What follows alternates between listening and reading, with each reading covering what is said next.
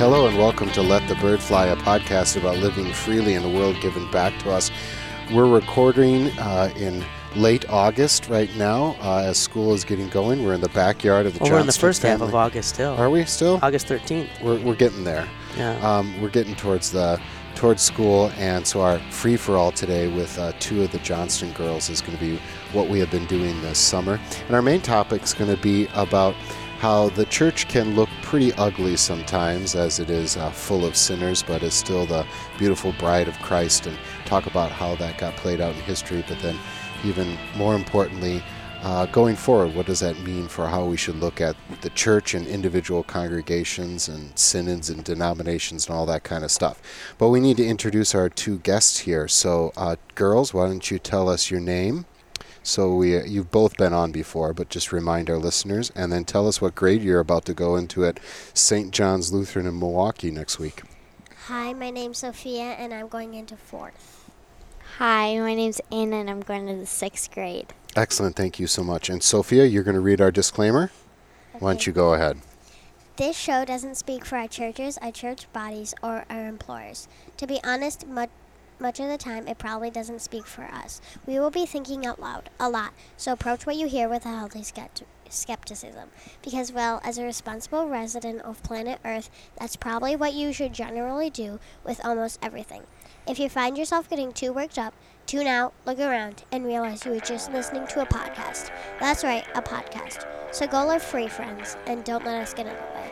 Excellent. And we'll be back with the Johnston girls.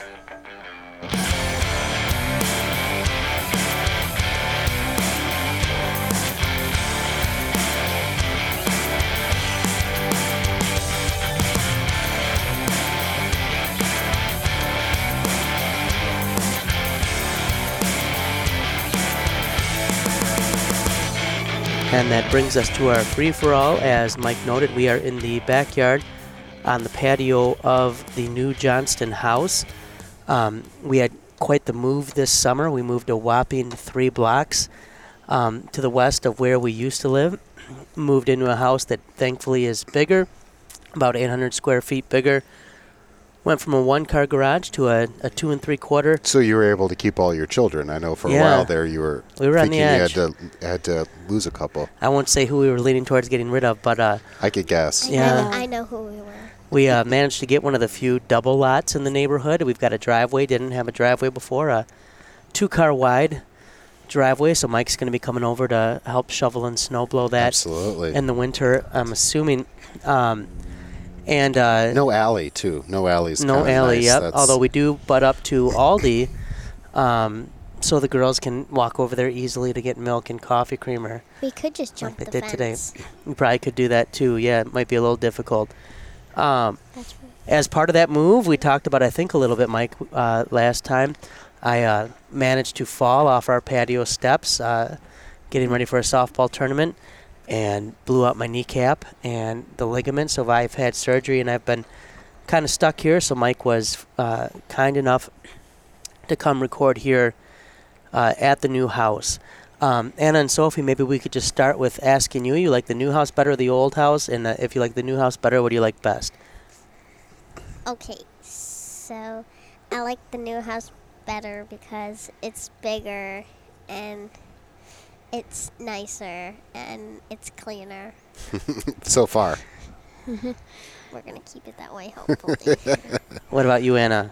Okay, I like the new house bigger because it's better because it's bigger, and I like that we have wood floors instead of carpets in our rooms. Yeah, that is a nice touch. That's nice. Carpets suck. Yeah. Yeah, it is very nice. I have to say, this is a pretty classy household. Looks good. Well, we've had our big move. It's August 13th, so a lot of people might think school's a long ways off. I know in Michigan, most schools didn't start till after Labor Day. When you guys start school? I don't know. It's the 21st or 22nd. I don't know. And the week after this one. You ready for it? No. Start wearing your uniforms every day? No. Yeah. Are you what are you looking forward to for 4th grade, Sophie?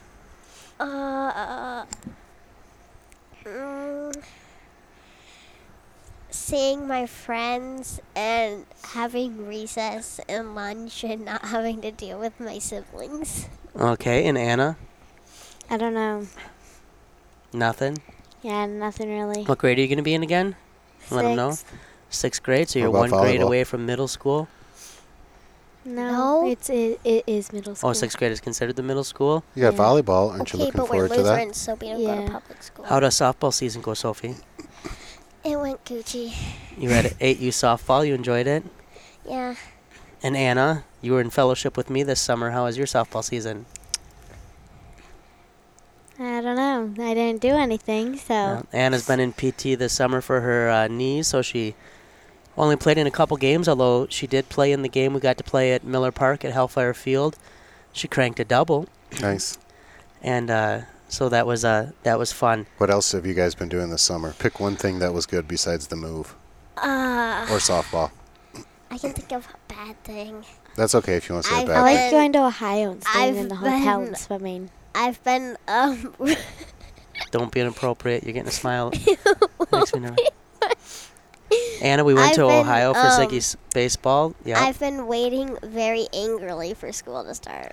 Well, that sounds Is fun. angrily a word? It can be, I think. I don't Sure. think it is. I don't care. I just made it up. If We got the not. basketball hoop up. Have you guys been dunking it all? I Nope. can't I reach. can't jump that high I was- can't. with the I ball. can only reach if I like climb up the pole and then jump. What did we have on Saturday? Ziggy's confirmation and graduation party. For 8th grade, and what did we do at the beginning? The house blessing. Yeah, Pastor Berg from Nain, not Mike, came and we had our house blessing of the house, which we were Yeah.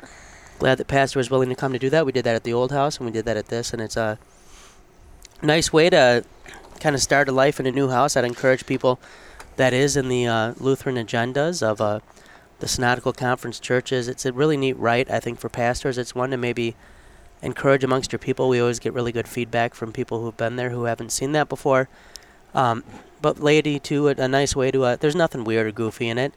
It's some prayers, some hymns, some scripture reading, and a nice way to kind of set the tone for moving in. I guess, Mike, what do you got this summer? Well, You've been I all was over. going to say that house blessing is pretty cool. And if you haven't been to one or considering it, you really should talk to your pastor and put it on his radar. It is cool. Although I would suggest doing the house blessing before you move in, just in case you fall on steps or something. Yeah, Who knows? that might have we helped. don't know that you would have still fallen or not. But I probably would have. yeah. So we traveled quite a bit. But then just academically did some writing on apologetics and vocation and writing a new course on, not a new course to me, the history of Christianity. So doing all those PowerPoint kind of frustrating kind of things right now. Anywhere till I get people there. should be looking for the writing stuff you're doing, or I'm going to be speaking at our seminary for apologetics, and then some vocation stuff for 15-17 eventually, hopefully. So well, good. Yeah, The apologetic stuff, the seminary usually posts that after symposium, so you can look for that there. it's going to be weak. It's going to be a weak paper, but That's what it's, Mike always says, yeah, but then it's so, good, so yeah, I'm sure they'll link it.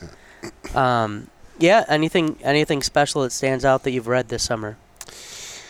I should say, John Mitchell, our friend in Salt Lake City, texted me out of the blue and said there is a book, and now I'm going to forget the name, Tish Harrison something, and she's an Anglican, and the Liturgy of Every Day or something. I'm missing the name of the book. We'll get it on the show notes, the right name about it, but just kind of from an Anglican perspective, some vocation stuff, but also connecting it with the liturgy of life, so to speak. And it was an interesting read. I'm glad that he recommended it to me, and just finished that up about an hour ago. Nice. What do you I've been got on a going? fiction kick. I have read a bunch of dystopian science fiction type stuff. Our episode on that got me going, so I've enjoyed that. I'm using Brave New World 1984 and Fahrenheit 451 in the Christ and Culture course. They're kind of interspersed to look at what do those authors fear, what do they see as the possible things that can mislead a culture or the social order or human flourishing. And then I've read a few extra ones off of that and really enjoyed them.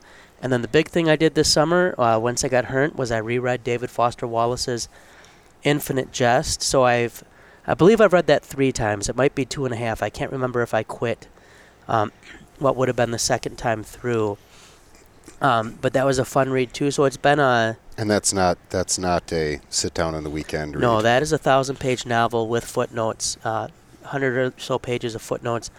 And then I've read a lot for Christ and Culture, especially stuff on the nature of democracy, economics, things like that. So got some episode ideas for stuff out of that. The thing with those episode ideas is that I have to kind of get something to the rest of you guys so we all can be talking about the same thing. But being crippled, or whatever you want to call it, people seem to be calling it crippled when they refer to me. Been able to get a lot of reading done, and so that's been good. The girls have been pretty good helpers while I've been injured. Although the brace is at 60 degrees now that I can bend, so slowly getting to where I can get around pretty good. I've been thinking about trying to dunk on the... Don't do that. The new hoop. No. I wanted the boys to throw me an alley-oop at the party, but they wouldn't do it. They said literally, "You're going to hurt yourself." And I don't think you can get any more hurt.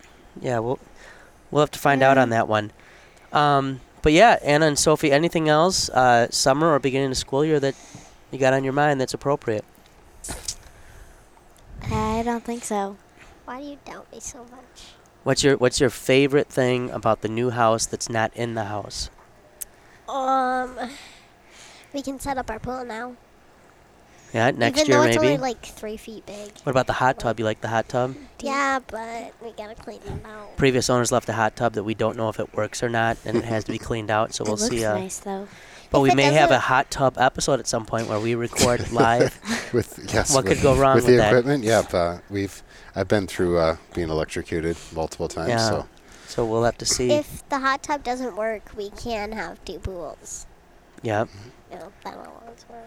Well, good. Well, why don't we will make our way to the main topic, and we thank Sophie and Anna for joining us for the free for all. But before you take your headsets off, as we lead into the main topic, because we're going to cut your mics for the main topic so that we don't, or we got to leave them on anyways, huh? So we'll just have to mute them. So actually, you can join us for the first part of the main topic because I want to start it off with a question for you guys.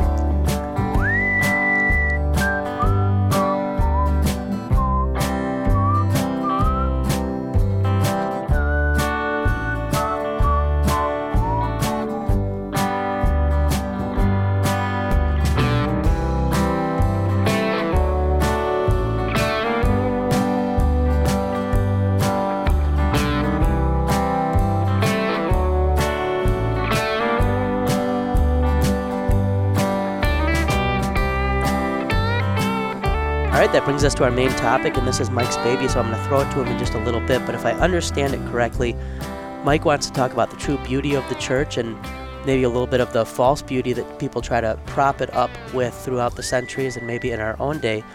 But I thought a good way to lead into it would be to ask our listeners to think, and they can answer for themselves, but then to ask Anna and Sophie as well, as they've been around church their whole life. They've been pastors' kids, then they've been professors' kids.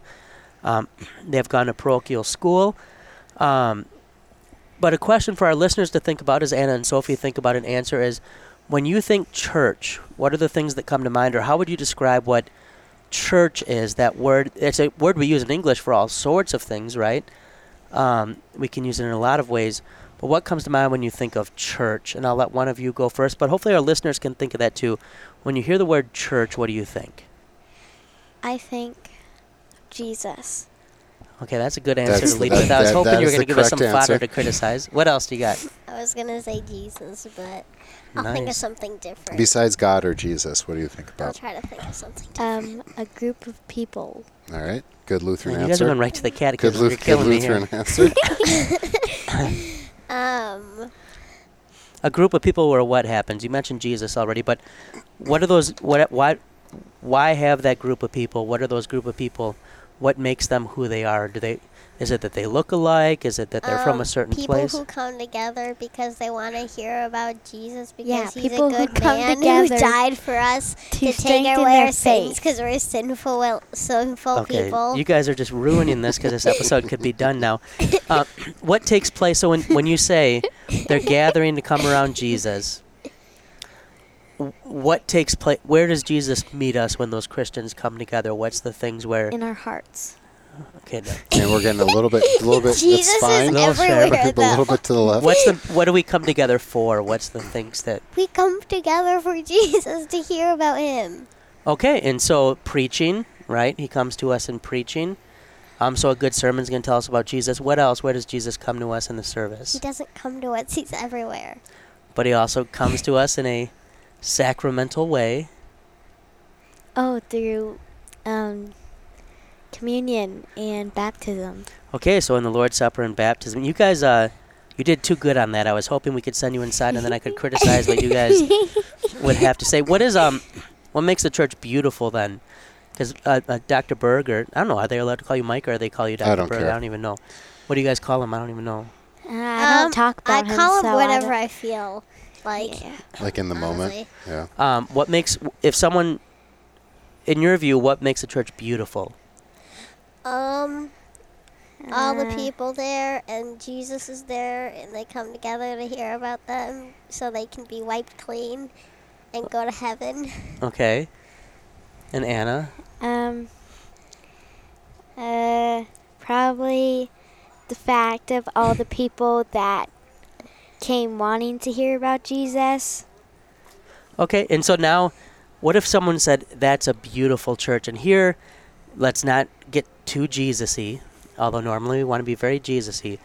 What do you think when people say, that's a beautiful church? What's some things about a church that, and think of maybe people who haven't had the catechism all their life, that they might think makes a church beautiful? Stained glass. That's what I was going to say. And, like, the bricks, Pictures too. of stained glass. Yeah, and and you've the been- crosses. You've been steeple fortunate to be in thing. churches with beautiful stained glass, and Nain does, and St. John's has And phenomenal the stained doors. glass. The doors are fancy a lot of times, too. Why do you think they try to make the doors fancy? Because you're walking into God's house, and God is the greatest, so you want to be fancy for him. Yeah, what else might make a church beautiful? You guys are doing well. The What we're nice talking about now is aesthetics. Do you know that word? Yeah. You- Oh, yeah. You really know that word? Yeah. What does it mean? What is that, a Like meme or something? themes and How do you know what aesthetics means? Is that from a TV show? No. You Okay. wouldn't understand. Why are you? For I the don't know. listeners out They're there, doing a hand motion. there's a specific hand motion they're doing right now. Gotta add some slow motion. Okay, so what would be some other things? Stained glass? Because you've had a specifically Lutheran experience of churches. Even when we were in the Netherlands or Germany, most of the churches you saw were Lutheran or Catholic, and the Lutheran churches were inherited Catholic churches. What are some things that maybe the people might think of? ceilings. What about the ceilings? Sometimes there's like pictures on there. There's pictures on Yeah. them. Are they usually low ceilings, high ceilings? They're High. high. But I What can are some still things in the tell churches you've been in that maybe also people try to make sure are beautiful, that so that you focus on them? The pew, or not the pew, the podium thingy, The altar, the ambo, or and the the lectern, cloth yeah. things that they hang. The paraments. Oh, yeah, those things. Or maybe like a gold And crucifix or and something. the pictures and statues of Jesus. Yeah, So, when we but- were in Europe, you saw lots of those, right? I So, don't remember. I was like 2. so do you think those crucifixes are beautiful? I don't know what a crucifix Like is. it's a cross with cross. Jesus. Oh. With Jesus on it. The one you're used Yeah, to those are seeing. cute. Jesus Those are- cross. What about, so if you had to pick a church that had the best stained glass, the highest ceilings, the best paraments or cloths on the altar, or a church that had only a few people, was just drywall like a house, but the church without the decorations had a sermon that told you your sins were forgiven. 2. And the other church, the beautiful that's one, the stained glass, really didn't talk about Jesus much anymore. What would be the 2. beautiful church? The one that Jesus created. What does 2 mean? The I fancy forgot. one? Second one. I forgot. The what you were first one I talking said about. is where Jesus is preached. The second one was I was No, right. you said that. Well, then I mean the first one. Oh, okay. I couldn't remember it because, like, You, like, I don't switched remember very them. good. All right, last So, yeah. question for you. So most of what you remember of church, and you don't remember Saginaw a lot because we went there around Christmas time, right? This year was the first time you were back. It'd been Good 5 years. Friday. Good Friday Yeah. and Lent. And you saw Christ, and then you've been at Nain, and then you've been at St. John's. What stands out to you as far as what you like best about those three churches as far as what it looks like? Nice people. Okay. The fact that it says Lutheran on it. All right. Well, good. Well, that helps us a lot, and we will let you guys, as we said, Dr. Berg is going to turn down your mics now. Hopefully this is going to work well, and then you're going to quietly set them down with the microphones up. Does that make sense? Why don't you say goodbye first? Bye. Bye. Okay, now they are going to follow instructions carefully. We're in the realm of the law now. Sophie's going very slowly. And we've got the mic set down. And thank you very much, ladies. My wife has just come out. Tricia, would you like to come on the podcast? Mike, how would you describe her face at that? She did not even acknowledge you. Yeah. So, a little taste of our marriage.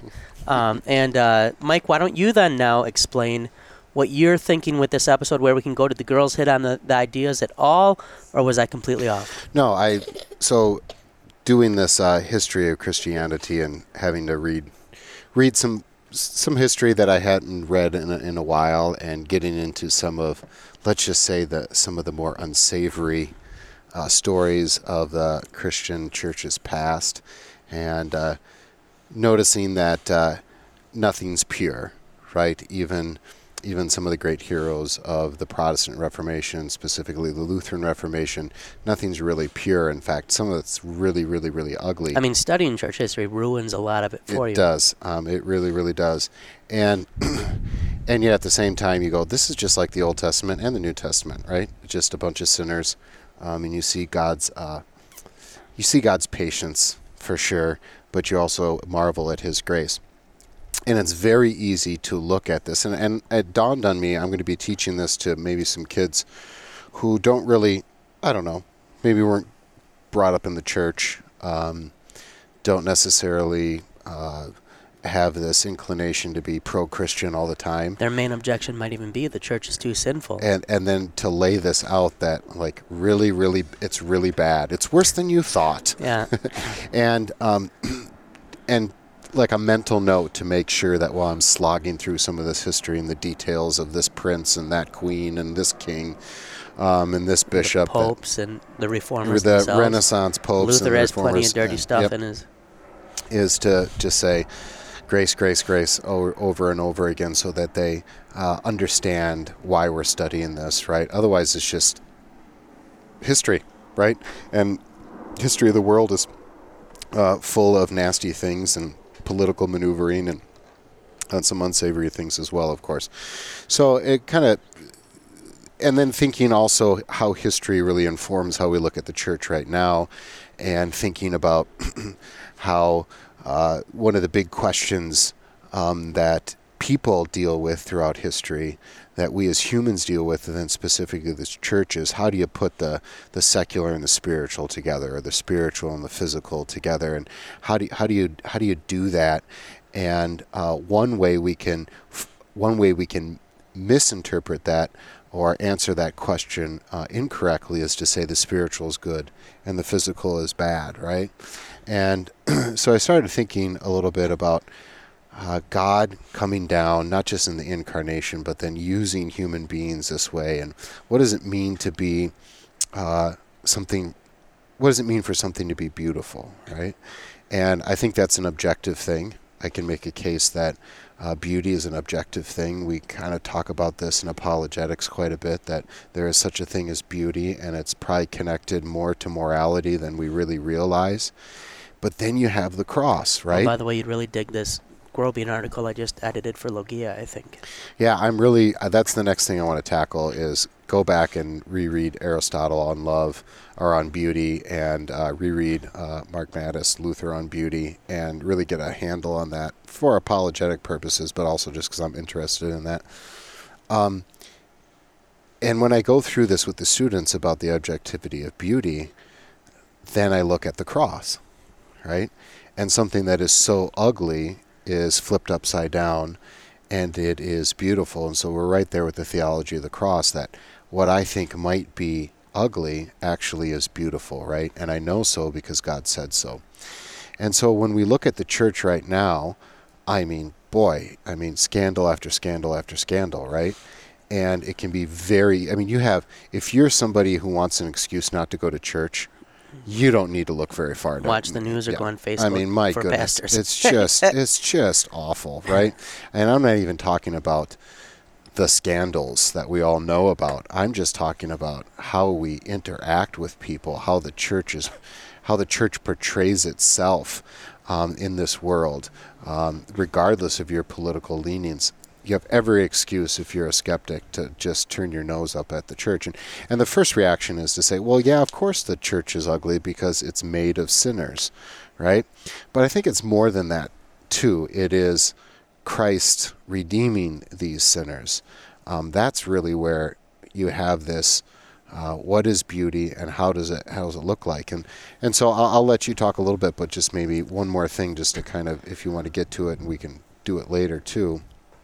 Is we are attracted to churches that have nice, modern, clean buildings, right?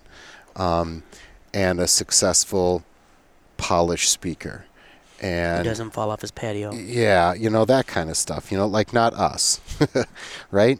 And then the contrast with that, and I've preached at a few churches, and you have two in the rural areas or in Milwaukee, in a more urban setting where, by all accounts, they look dying, perhaps old, maybe even already dead. Yeah, and I even think about it this way: misfit toys, right?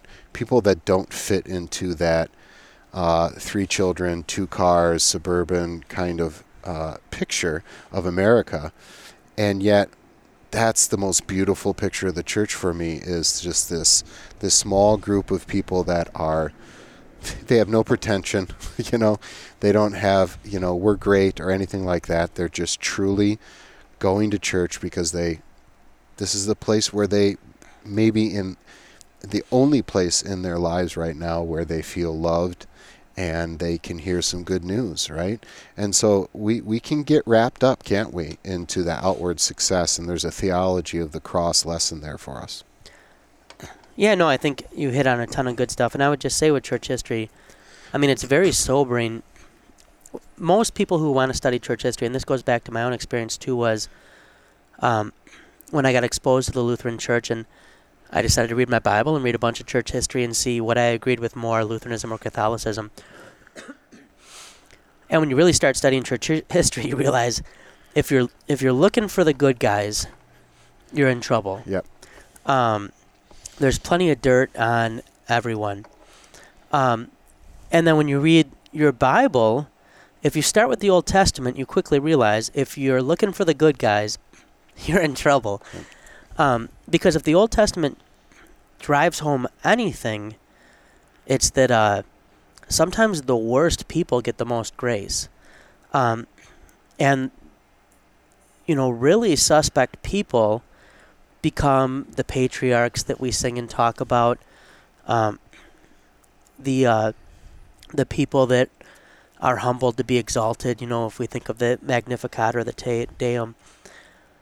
And it's messy. And I think we see that and think that's going to scare people away. Even someone like St. Augustine really struggled with the Old Testament. This God seems backwards. He's loving the wrong people. He seems angry. Coarse and... Yeah. And you'll quickly learn that this church is way more earthy than you would expect. I don't care. And I love beautiful church buildings. And the stuff the girls listed, was probably for good reason. That's the churches I take them to and go, look how beautiful this is.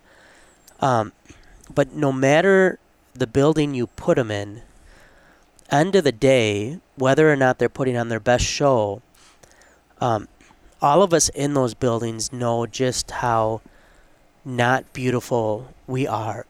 And we all have skeletons in the closet.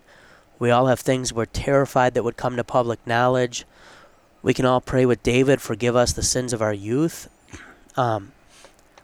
We all know we've given people plenty of reasons not to give Christianity a shot just in our own lives. And yet, God is just downright stubborn and persistent with sinners. And we can go to a church and think, that church was people who are too simple, too sinful, too backwards. Too Republican, too Democrat, too this, too that. Yeah. And end of the day, God says, yep, those are my people. And everyone qualifies, right? Rosenblatt says the church is for sinners, and the good news is we all qualify. And so the reason we adorn our churches isn't, when we're at our best at least, that that this is we like to say, well, we're giving glory to God, we're giving God what he deserves.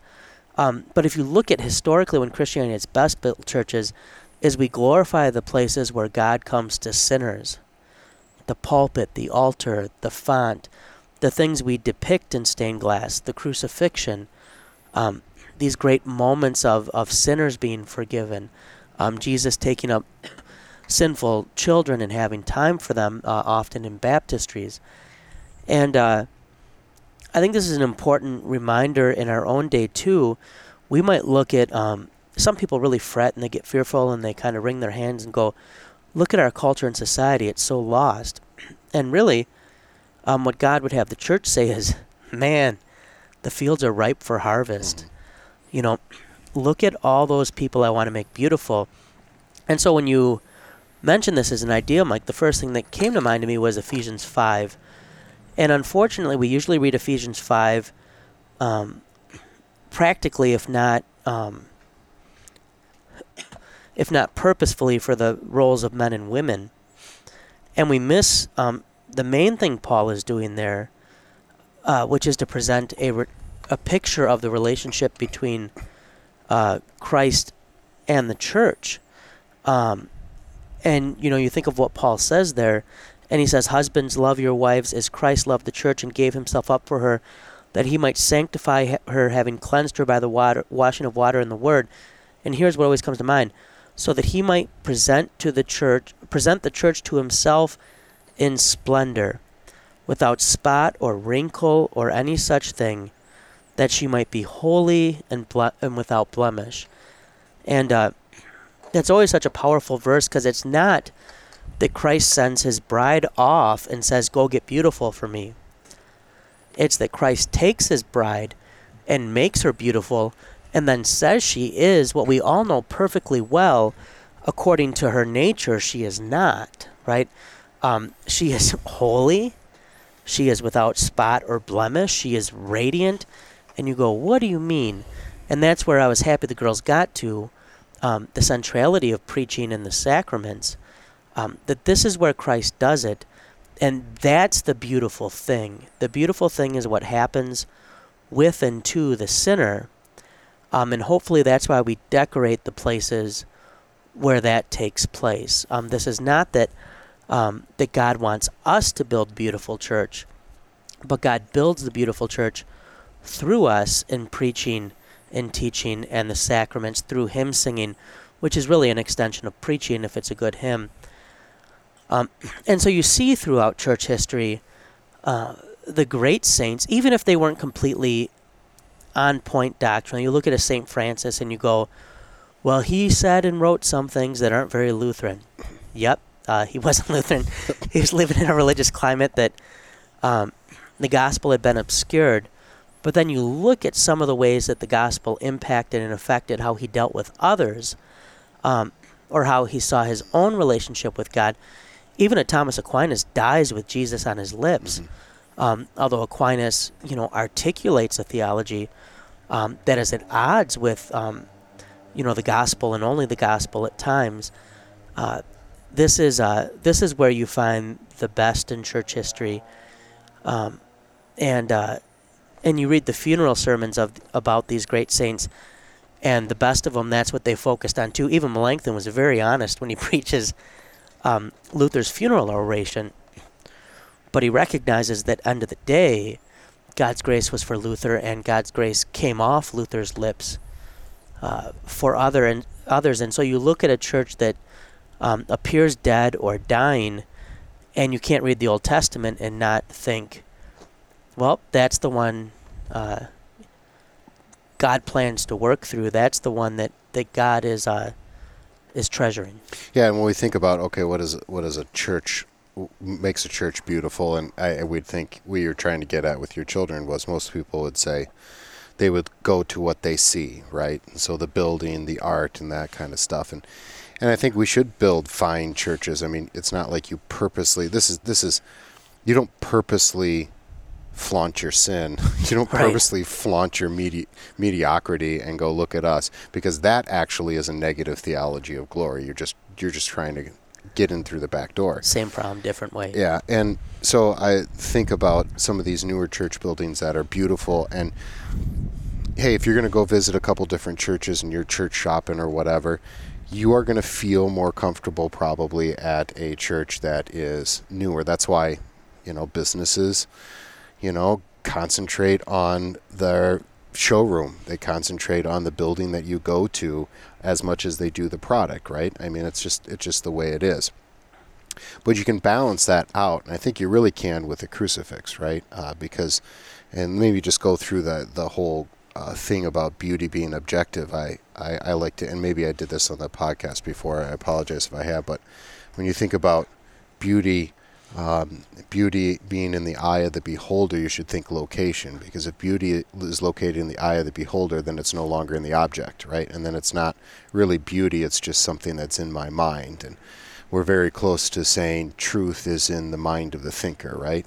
And so beauty is an objective thing that is first of all in the object, and it stands beautiful or ugly whether I think so or not, right? And that actually is not exclusive.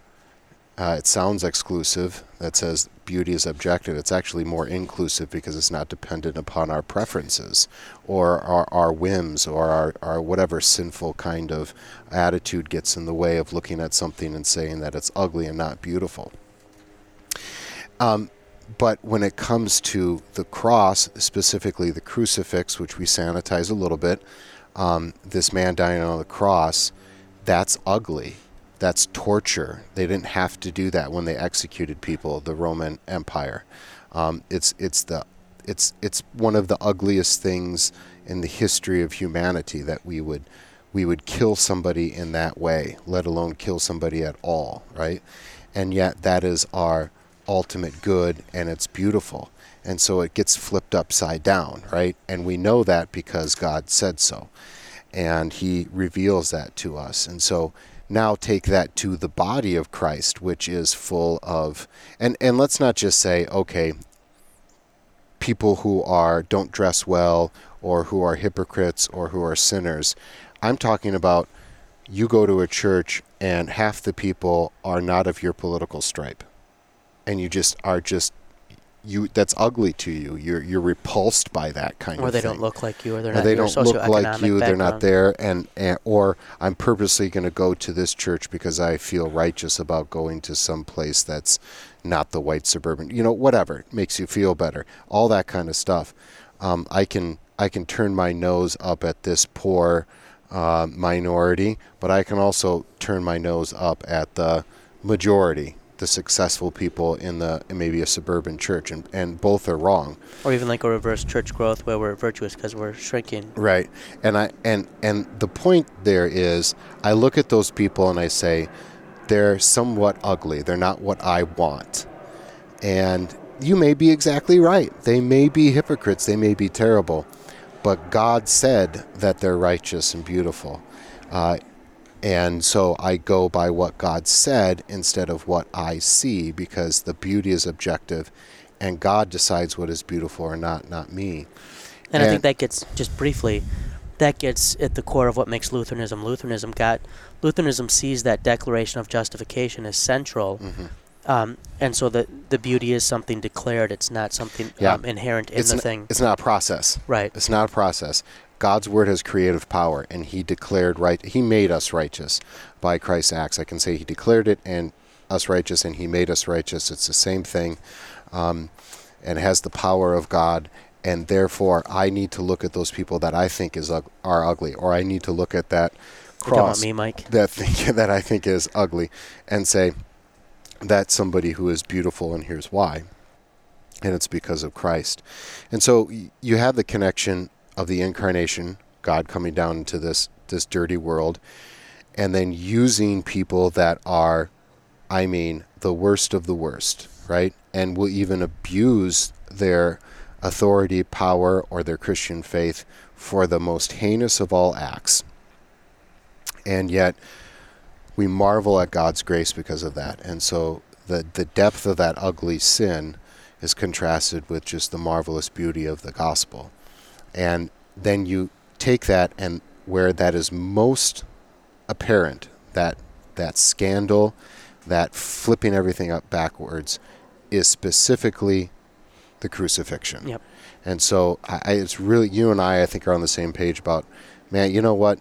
You can design the church you want. You want a freestanding altar. You want an altar that's up there. Okay, whatever. We got opinions about that, but whatever.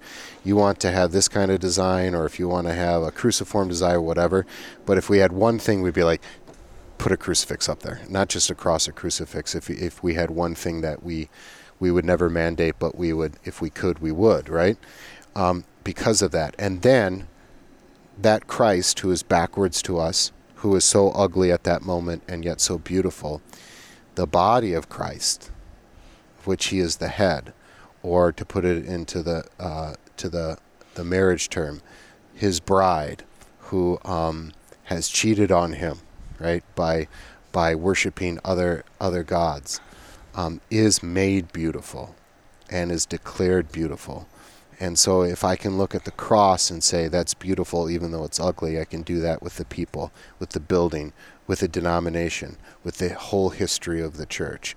And that's where I think it's really a Christological way of looking at the beauty of the church, this idea, and it's really a theology of the cross lesson for us to learn.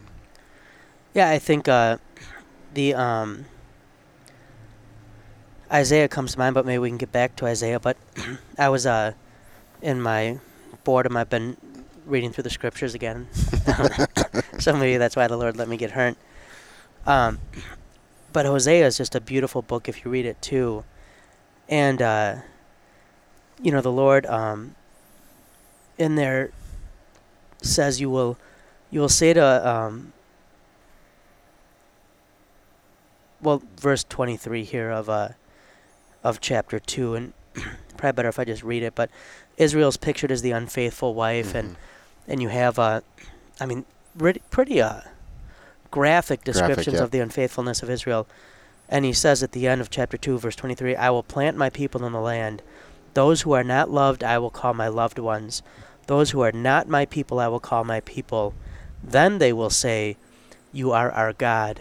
And I think we sometimes miss that the ones at the end of the day, according to the scriptures, who will say, you are our God, are the people who are clearly not the Lord's people, the unfaithful people, who the Lord has declared to be his own.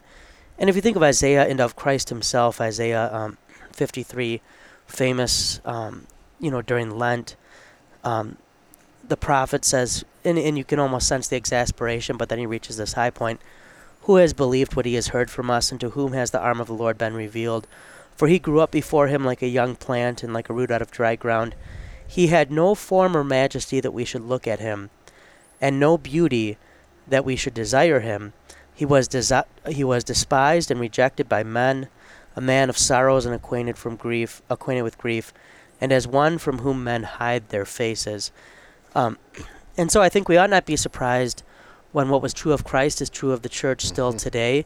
But then what was true of Christ then as well is true of Christ still today, that there's plenty who will hide their face from that will see Christ as the incarnation of everything they don't want in a religion, when at the end of the day, his true beauty is found in his lack of beauty, right? That there's nothing in his form or appearance that we should say, that's our guy. Why is he our guy? Isaiah goes on in that chapter and says, he bore our afflictions. He bore our stripes. He was smitten for our sins. That is where the beauty of Christ comes, and that is where the beauty of the church comes from as well. Yeah, he's ugly because of us, and he turns that into a beautiful thing. Yeah, and he who had no sin became sin. That's the scandal. That we might be the righteousness of God. That's the scandal, which is also the most beautiful picture of grace. Yeah, and so I think, I don't know what we're at for time, Mike, and I don't want to belabor it. So, but I would say, the big takeaway for me, and the girls did too good of a job at the beginning, so they kind of let me down by being well catechized, and so I will blame your brother and the pastors and teachers at St. John's Lutheran for that. But I like that they both jumped in with Jesus. The true beauty of the church at the end of the day is Jesus, and it's not even just that image of Jesus. We both prefer a corpus on the cross to a cross without a corpus. We prefer the crucifix. I would say for teaching and preaching purposes, it's something to point to and drive home a message. But the real beauty in the end of the day is, I would say, the absolution, the declaration of justification. It's what takes place at the font. The last thing that people are thinking looks cute at the font is Jesus. It's the baby, right? Look at that cute baby. Jesus is almost, in the minds of many who are watching, an afterthought. But the real beauty is Jesus taking that baby who's born, as Luther said in a letter to a friend inviting him to the baptism of Luther's own child, a little wretch, and declares that child his own. It's the beauty is when I go to the Lord's Supper for the 2000th time in my life, fully needing it as much as I did the first time, and God puts that sacrament in the hands of himself, a sinful minister, and I leave forgiven again after all these shots I've had. The beauty is when the service begins, and it begins with our baptism in the name of the Father, Son, and Holy Spirit, but then the pastor not only reminds us, but does to us what makes us children of God, that absolution again. And, sometimes we might hear that and think, well, isn't it time to get past that? And the answer, I think, would be, no, that's our beauty. We would be a completely unbeautiful church without those words, no matter what we build. The building is good. I love a beautiful church. If I ever get to do a building project for a church, don't get me wrong, I am going to go all out. But that we not lose sight of the fact that that's where the beauty is, and that you not lose sight. If you're sitting there listening and it's not been your best week, your best month, your best summer, your best year, your best decade, you feel completely unworthy of God, of Christ and his grace, you look at the crucifix and you actually see something that makes you feel guilty. How could God do that for me when I mess it up again and again? Maybe you've been tempted not even to step into church, because that's where the people who have their lives together go. Read the scriptures. The disciples had 3 years with Jesus, and he spends most of his time rebuking them. But just to say, no, you are his bride. You are beautiful. Have you been unfaithful? Read Hosea. But you are the not my people who are his people, and the church has no message and no beauty without the message it has for you. And shame on the church that's giving you the impression, if it has, that you are not beautiful for that reason, or that's not where you can go to find that beauty. Because the church, as much as anyone, can be tempted to think where you come to cultivate your own beauty, which becomes a spiritual vanity, and not really Christianity at all. And I'm sure, Mike, as you've been working through this course, you've seen that's the great temptation in every age, until God sends a sinner. And often the people who rally around that sinner are the people that the church that was going to dress people up, the that the spiritually vain had no time for. And if the church is going to weather all the storms that people fret about the church weathering, it needs to recognize that that's its reason for existence. And I'll stop with that. No, and I think about when I was a parish pastor, I often used the term an ugly beauty. So I talked about this before, that we were the church in this small little town. And so you kind of think about maybe like a neighborhood church back whenever, where the pastor literally knew everybody and everybody had a connection to that church, whether they were members or they had relatives or friends who were members. And with that comes no secrets. I mean, very few secrets, right? Obviously, there's some things that are kept secret, but believe me, most of it was out in the open. And so you could have that tension of people didn't want to go to church because everybody knew what they did. And yet there was somehow, it actually worked out in a different way, that they would come because, well, they knew what they did, right? Everybody knew. So the gross sinners knew about the small sinners and knew how we're all on the same page there. And so dealing with, oh man, I mean, every sin that you could think of, and yet having those people still come and hear absolution, it was an ugly beauty, right? Having to see all of that ugliness and then to see the beauty that they were still forgiven. And something that I'm been missing more and more from the parish, and I found this out helping out, not just preaching but doing some presiding at the liturgy, is giving communion. I mean, that is just the most beautiful thing to place. And giving it to people you know is amazing. Put that into their hands and in their mouth is just,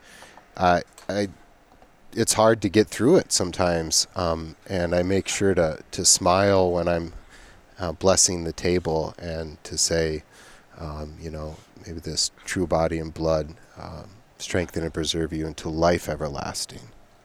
And to smile when I say that, and to have people often smile back who seconds before looked like they were about to cry, right? That's that ugly beauty that just, you can't even describe it sometimes. It's such a moving experience. And so it all comes together there, and right where Christ's body and blood, that was once on the cross, doing his ugly beauty thing, is right there doing ugly beauty things in a scandalous way, but a quite comforting and peaceful way still today. Sounds like a Christ letting the bird fly. I think so.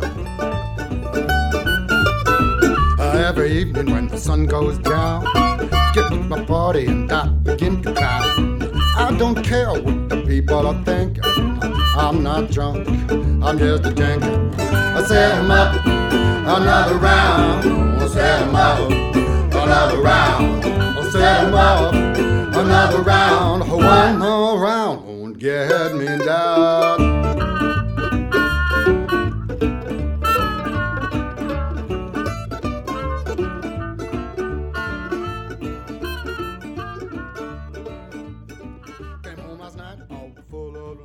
My babe began to fuss and I said, honey, I don't care what the people are thinking. I'm not drunk.